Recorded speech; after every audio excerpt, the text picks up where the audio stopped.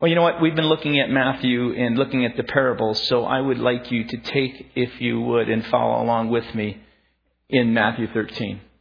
Last week we looked at verses 34 through 35, which is this editorial kind of transition comment where Jesus is speaking about the kingdom using story after story, which is what parables are. And as he's sharing these, he speaks first to the crowd, and they're not quite getting it. And so Matthew makes this editorial comment, and then they go into a house. The followers of Jesus, these 12 or so, go into a house, and they sit down, and I imagine Peter or Thomas or John or one of them saying, great stories, Jesus, but we're not sure we're quite getting a couple of them. And so as you go on, you see in Matthew chapter 13 that in the following verses of 20, he tells us in 20, 36 through 43 of 13, he speaks about the parable of the weeds, and we've looked at that.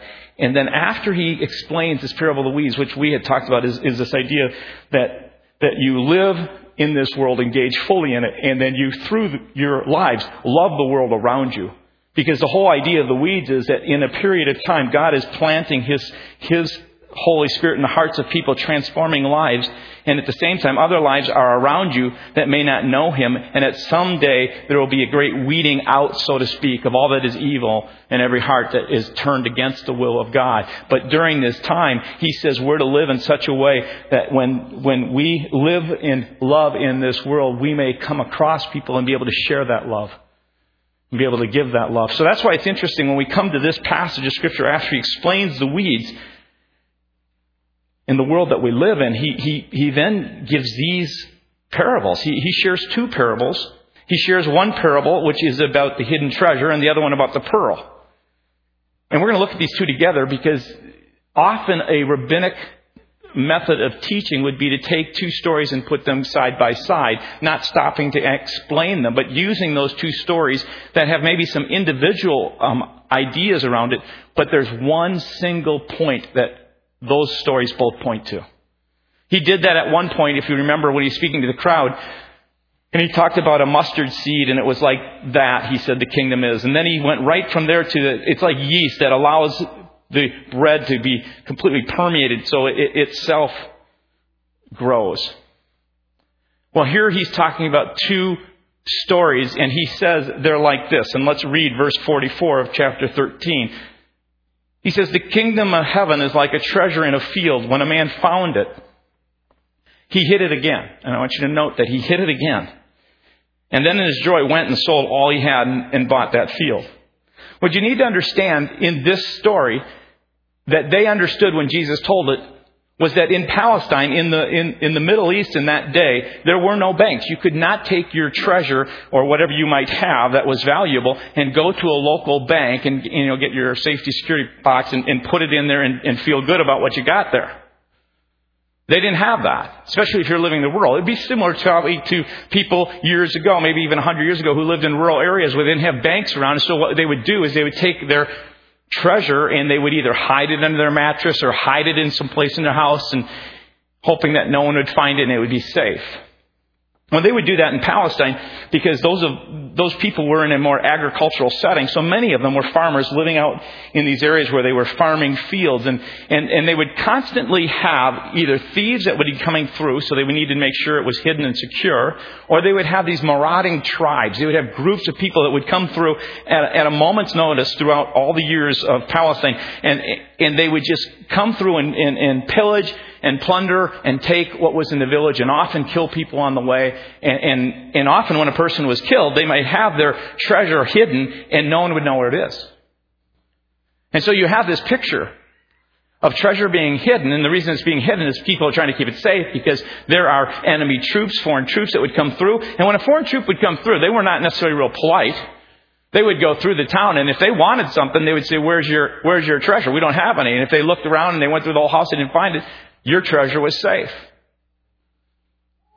So you have this picture of this treasure being hidden. And then I said, this idea of hide it again, or he hid it again. You might wonder, why did he hide it again? Why not just unearth the thing, take it and go? Finders, keepers.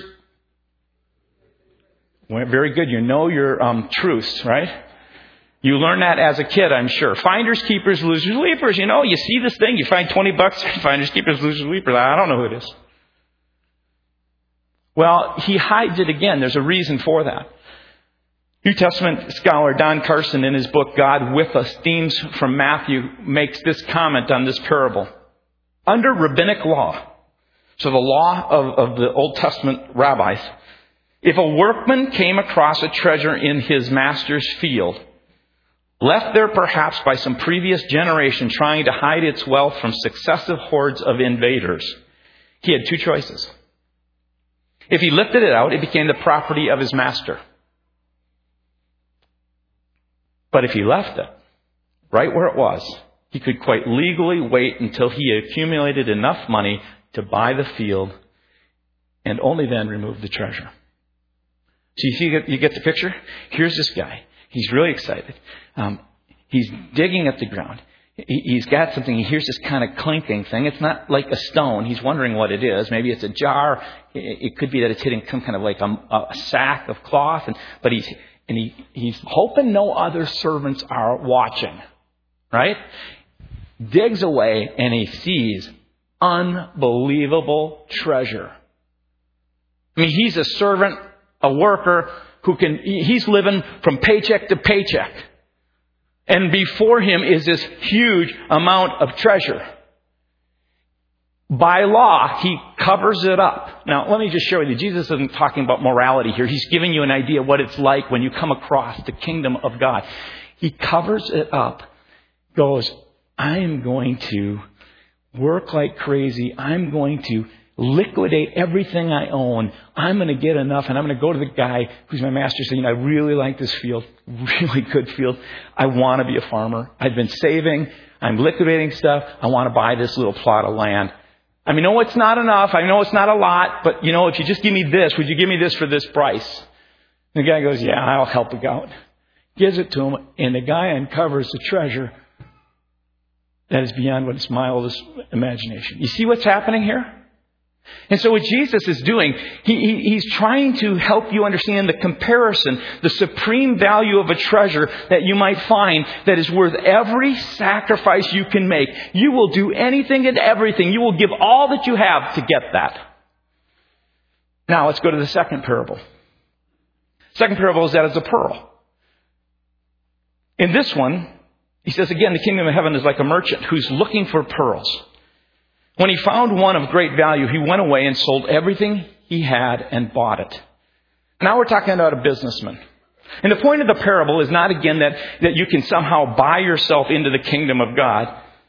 But he's making this comparison that just like the guy who is living his life stumbles upon a treasure and gives all for it, there are some people who seek and search and they're hunting and looking and they're finding pearls. But finally, one day they come across this one pearl that is beyond any pearl they've ever seen. It is so flawless that he's willing to give up every pearl he's ever bought. He's willing to give up whatever he has, that he might have this superlative pearl. Cheerfully, he will sacrifice all that he has, every treasure, for this one exclusive pearl.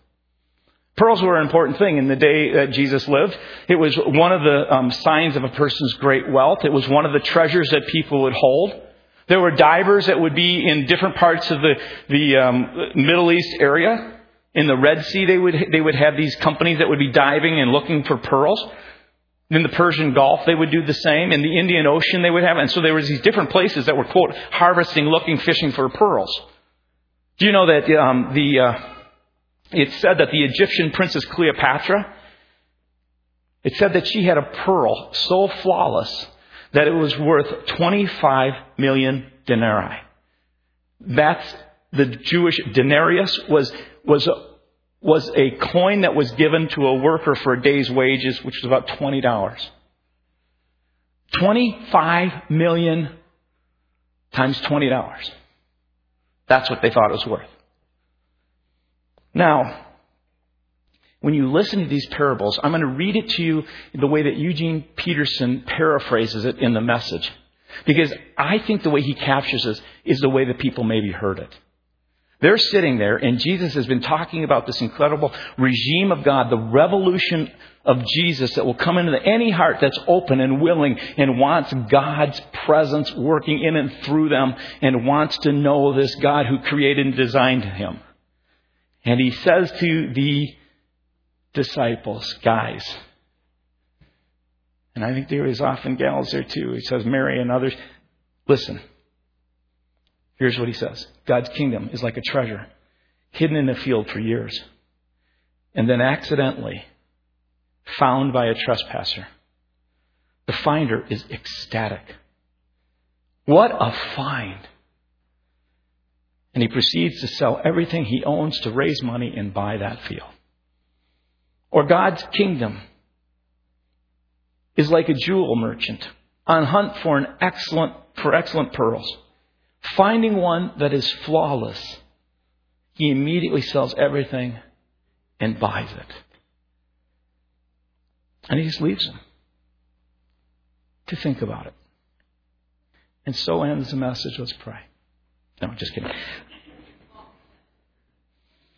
I just want you to note the way people find God. That's part of what's going on here. It's not the single principle in here, but there is this sense that he tells these two parables in contrast, in a sense, how people find this extreme, supreme, superlative encounter of God that's beyond all value. He talks about a guy who's digging, who hears something clink, and all of a sudden he realizes he's engaged in his life. He's just going through his work, through the motions of the day. And as he goes through the motions of the day, it just so happens, it's almost as if he accidentally stumbles upon this incredible treasure. There is this sense that when people are living their life and as they're going through their life, there are times as they are walking through their life, some people who have good hearts, pure hearts, the Word of God has a number of different occasions where these people like Cornelius and others who were good people, were God-fearing people, as they're going through their life, at a certain point they just almost, it seems, stumbled upon, accidentally came to this incredible discovery that God in His grace loves them for who they are and loves them even in spite of their sin, and they cannot believe it, and they turn everything over to Him. There's a man, his name's Ken Blanchard. He was he's a management leadership guru. Ken Blanchard, he's an author and an expert in this field of management, where he's co-authored some 30 best-selling books. In the 1980s, Blanchard wrote with another person a book titled The 1 Minute Manager. Anybody remember that book? Became this incredible, phenomenal bestseller. It actually today has sold more than 13 million copies and has been translated into some 37 languages. Blanchard makes this statement. Ken Blanchard said that after he had written the book and he watched its meteoric rise to levels that he would have never, ever dreamed possible, he said that in his heart, he had kind of stumbled upon something. He wasn't sure what it was. And not only had he stumbled upon it, as he had this thing take off, he was also humbled by what was going on. And in the middle of kind of stumbling upon something, humbled by something, he began to realize that there's something more in him at work, and he wasn't quite sure what it was. But he knew it was more than him. He knew that somehow God had worked in and through him. Blanchard shared that, and he shares a story that he had been around Christianity for years without understanding the importance of a personal relationship that one has to have with Jesus. So he had hung around Christianity and he's been doing this stuff, a kind of God-fearing kind of person.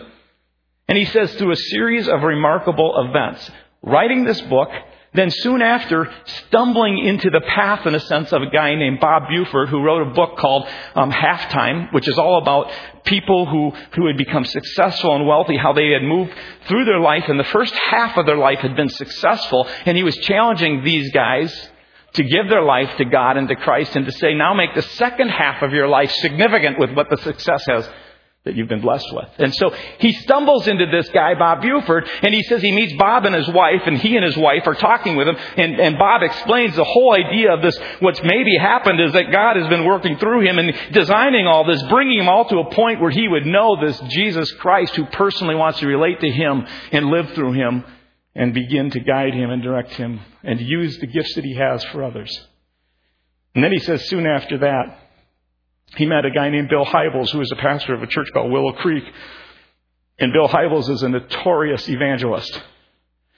And he sat down with him and he said, yeah, Bob Buford, he told me all about this stuff, Bill. And as he tells, and Bill had the opportunity to come to bring him to a point where, in his words, he says, through remarkable events, he found that knowing about Jesus Christ was not enough, so he made a decision to invite Jesus into his life. And in his words, he finally closed the deal. As a result of what to some appears to be almost an accidental success, God was leading and moving Christ followers into his path, so that Blanchard writes these words, I bowed my head and said, Lord, I can't save myself here in this life. I accept Jesus as my Savior. You may be in that place today where you have stumbled into the ways that God has worked in your life, blessed you in ways, maybe not in the degree of something like a Blanchard, but you're going along and you go, boy, God's been at work. I had a guy who's in our church who just recently accepted the Lord, just a couple of years ago, share the very same thing with me. He said God had so blessed him. In fact, he was doing so well in the market that he pulled almost all his stuff out of the market just prior to the big crash. And he said to me, this is before he had made any commitment to God. He said, I just knew that God was calling me to do it. I'm going, that's cool. And then soon after that, he had a remarkable event where a person was led into his life. And I'd love to tell that story, but it's so cool. And at that point, this person led him to Christ. And he talks about the very same kind of thing. And you could be in a place like that, where God has just caused you to stumble across, blessed you, and you've experienced it. And all of a sudden you're humbled by it. And you go, man, I need this God who has been blessing me in my life. Now, some of you need to realize this. You have been blessed by God, and I don't know how you've come into the grace of God, but as Meyer said, we so often live average lives. We're ordinary people, but we have an extraordinary God who calls us to live in extraordinary ways, which means we should be keeping our eyes open so that as we walk through this life, the people that we might come across in our life, whether it's picking up the clothes at the cleaner, or whether it's at a grocery store, or whether it's a relationship that we have with a coworker at work, whatever it may be, God is designing, God is weaving, God is moving. He is orchestrating things because there are people that He wants to bless who have been blessed, who are waiting for the remarkable events of a person like you to come into their life and say, do you know this person who loves you? But here's an interesting thing. As you go on in this parable, you see, not only do you see that there's this idea that you stumble across this incredible grace and goodness of God and His love, but He goes on to say there are some people who search after, seek after, they do all they can. They're grabbing pearl after pearl, and they're hoping that through their efforts they're finally to come across this one. Some know this hunger in their heart, and they do just like Jesus said. They're asking, they're seeking, and they're knocking. And they don't stumble. They're seeking so hard to get what they're hoping to find. And I think what He's calling us to understand here is there are some people who are very religious, who seek and they think to understand that if they could just get this pearl, if they get this one, eventually they find that it's not just these little pearls. It is this one incredible pearl. It's not a thing about what you do. That was the thing that Blanchard understood. He understood that all his doing, all the things that he thought he would do that would in some way attain God's approval and blessing would never be able to do it. Here is the person all throughout your life. You're just the opposite. You're not even, it's not a stumbling on. You're seeking after. You've been in church for 40 years. You've been seeking and hungering. You're thinking, if I just do this, but you live this life of shame and guilt, and it's this continual cycle, and you're feeling like, oh man, God doesn't love me, but if I do this, then He does love me. Back and forth, and all of a sudden you come across this incredible truth that there is this incredible pearl that is flawless in its love. And it's not based on you. It is this flawless pearl that in it has all the love for you. And they look at you and says, guess what? It's not what you do, but on the cross it's all been done for you. You don't have to keep seeking and doing all these things with all your own strength. You don't have to live the cycle of guilt and shame. You can today live under the smile of God and know that He loves you. And live in it. That's the revival I think God is calling His church to. He's calling for people to go, man, this is the greatest news possible. It's not about how much I love Him. It's not about how much I read His Word. It's not about all these disciplines, although disciplines are helpful because they shape our hearts. I'm not saying they're not, but it's not about doing them to get God's approval. It's knowing you've been approved and affirmed by what God did on the cross through Jesus Christ and then living in it. And living in it day in and day out. So some people kind of stumble in it. They experience the grace, and also one day they find this hidden treasure. And then there are other people who are seeking with all their strength to get God's approval, to get affirmation, to get God to say, please, just love me, God. And He's saying, I have. And they find it. And there's the common thing. When you come into a relationship where you understand this God who loves you, who has created and designed you and loves you that much, you go, what do I hold back? What am I keeping from moving fully into that? There's some good questions that I would ask you to think about. What is the most valuable thing to you in this life?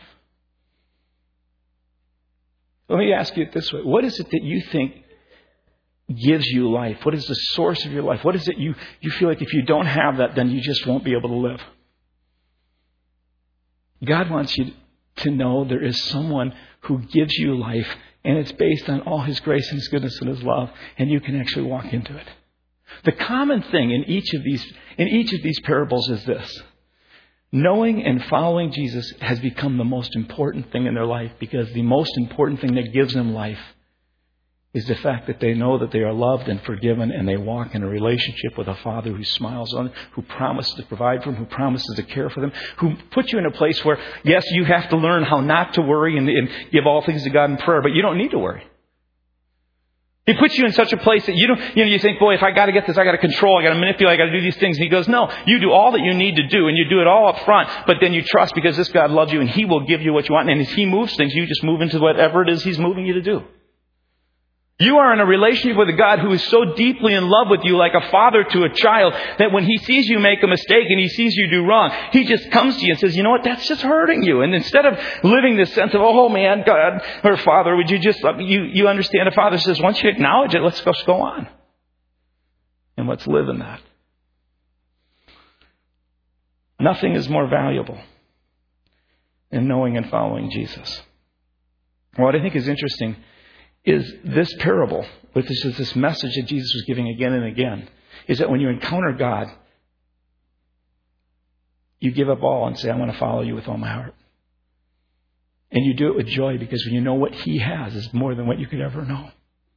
I remember meeting with a very successful businessman a number of years ago, and I was telling him about Jesus, and we met for week after week, and finally it just dawned on me. I said, this is all about following Jesus, all about knowing Him in your heart and following Him and understanding that. And I said, if the wisest, most successful, most, what I would call the best CEO sat down next to you and said, hey, guess what? I would like to, for the next 3 years, for 3 days a month, just meet with you and have you watch how I work and do that. And he said, I'll take care of, provide everything. I'll make sure that you can do that with your work and everything. Would you do it? You go, well, yeah, it's a no-brainer. I said, let's look at it this way. You like to invest. I said, what if the sharpest, most talented investor came to you and said, you know what? For a couple of weeks, I'm going to just show you the tricks of trade. I'm going to go through the whole market with you. I'm going to show you exactly what I do. I'm going to show you the best deals. Would you take 2 weeks to do that? Well, yeah, of course. And I think of his relationship with his wife and with his family. I said, if the most talented, most gifted therapist and counselor came to you and said, you know what, for the next year, I'd like to meet with you at so many different occasions, so that this desire that you have to be a really good father and this desire to be really intimate with your wife, that through 2 years, I've just noticed when I've met with people that they get to this place, they begin to learn the tools of how to be intimate and the tools of how to be the kind of father you want to be. Would you do it? And he goes, of course. And I just said to him, that's what it means to live and to know this Jesus. Jesus basically says, I've come from the Father, I've created and I've designed you. And if you would just acknowledge that and open your heart to me, I will give you my Holy Spirit, and I will guide you and lead you and direct you. And I will help you understand how you've been created and how you've been designed, and lead you into all that. Now, would you do that? That's a big deal for people all of a sudden.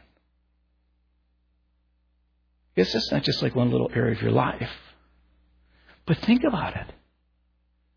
If that's really true, And this God is here and He's speaking to you. Why would you hold back anything?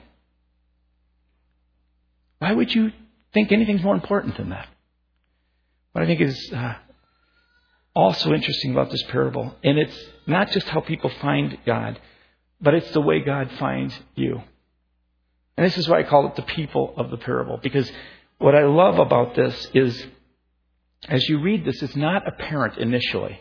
And I don't think even the disciples, when they heard this, got this part of it. I think this was something that they began to understand after Jesus died. Remember, parables are stories that hide truth. Okay? Truth is concealed until your heart aligns with the Spirit of God in order to what's been concealed might actually be revealed. They're like what I call truth time bombs. Somehow at some point they detonate and they rock your world. It's this, at some point after Jesus died on the cross, I think these truths of these stories exploded in the hearts of not just His disciples, but a whole lot of people. They began to think about this pearl of great price. They began to think about this hidden treasure. And as they thought about this story, they realized that not only is God the supreme treasure that you sacrifice and give everything for, but you begin to realize, guess what? You and I, we're that treasure. We're that pearl that God gave everything for. It's just a funny way of Jesus telling the stories, going, you know what? All God's saying is, you know what? When you come and you encounter Him and you find out who God really is and you realize what He can be in your life, you come to this place, you go, I'll just give everything for it. But then you begin to realize, here's the flip side of it. Here's the way God finds you. God looks at you and He says, you are a treasure. You are a pearl. You are a person. You are a being that I've created, that I would actually leave my throne room in heaven. I would come to this earth. I'd be humbled and grow up as a little baby. And as a baby, I'd move into the adulthood. And for 3 years, I would share in ministry and have people question me, ridicule me, they'd mock me. I'd have people who would stand against me. And then eventually they would actually take me and they'd bring me before court and they would arrest me and then they'd put me on trial. This is the God of the universe who came all the way from heaven. And as He's there, they would pluck out His beard, actually pull out grips of his beard. They would take a thorn and they would take it as a crown and they would jam it on His head and blood would begin to flow down and they would slap Him and they would hit Him and they'd poke Him and they would make Him carry a cross and they'd bring Him all the way to this cross and they'd take this cross, they'd put His hands on each of the cross's arms and they would with nails pounded in there and then hoist Him up there. And he would on this cross be sucking air, dying because He loves you so much. Think about that. At a certain point, this story hid this truth. You are a treasure to God. You are a pearl He has by His blood and His death made flawless. Not because of you, but because of what's in Him. And I thought of this, and Jesus all the time was saying these things. For the Son of Man came to seek and to save that which was lost. For even the Son of Man did not come to be served, but to serve and to give His life as a ransom for many. God the Father is like a shepherd who will look for even that one lost lamb.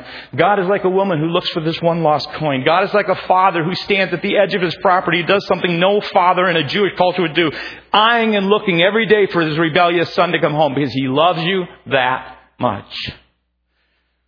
Now, this God who loved the world so much that He'd give His one and only Son, that whoever would trust Him, give their heart to Him, would then give you His heart, which means His life forever. Now think about this. I've shared this story before, but it just kind of captures, I think, what this whole story is about. My wife, I remember when I was some of the first few years of our marriage, and 7 to 10 years along or so, and we would have what the kids would want to call fights, but we'd always call them just discussions. We kept trying to tell them it's not arguing, it's really just a discussion. Anybody had those before? Well, and it often centered on how often I was away from home. And I would take out a calendar and I'd say, but let's look at this, and I'd try and prove, here this, and until, I'm slow. Until one time it just hit me when I was in my time of journaling, and I realized she's not really looking for time. She just wants my heart. We as people, when we think of God, so often, we sit there and we think about, well, he wants my Sunday morning and he wants a little bit of cash and then maybe he wants this. He doesn't. We get so caught up in the whole religious striving. If we do this and God's going to be happy. He's like my wife in that situation. He goes, guys, it's not about that. I just want your heart. So what holds you back? Anybody here? This God, He's come to fill your whole life with all the good things that He in His mind created you for. So why? Why would you not give it all to Him?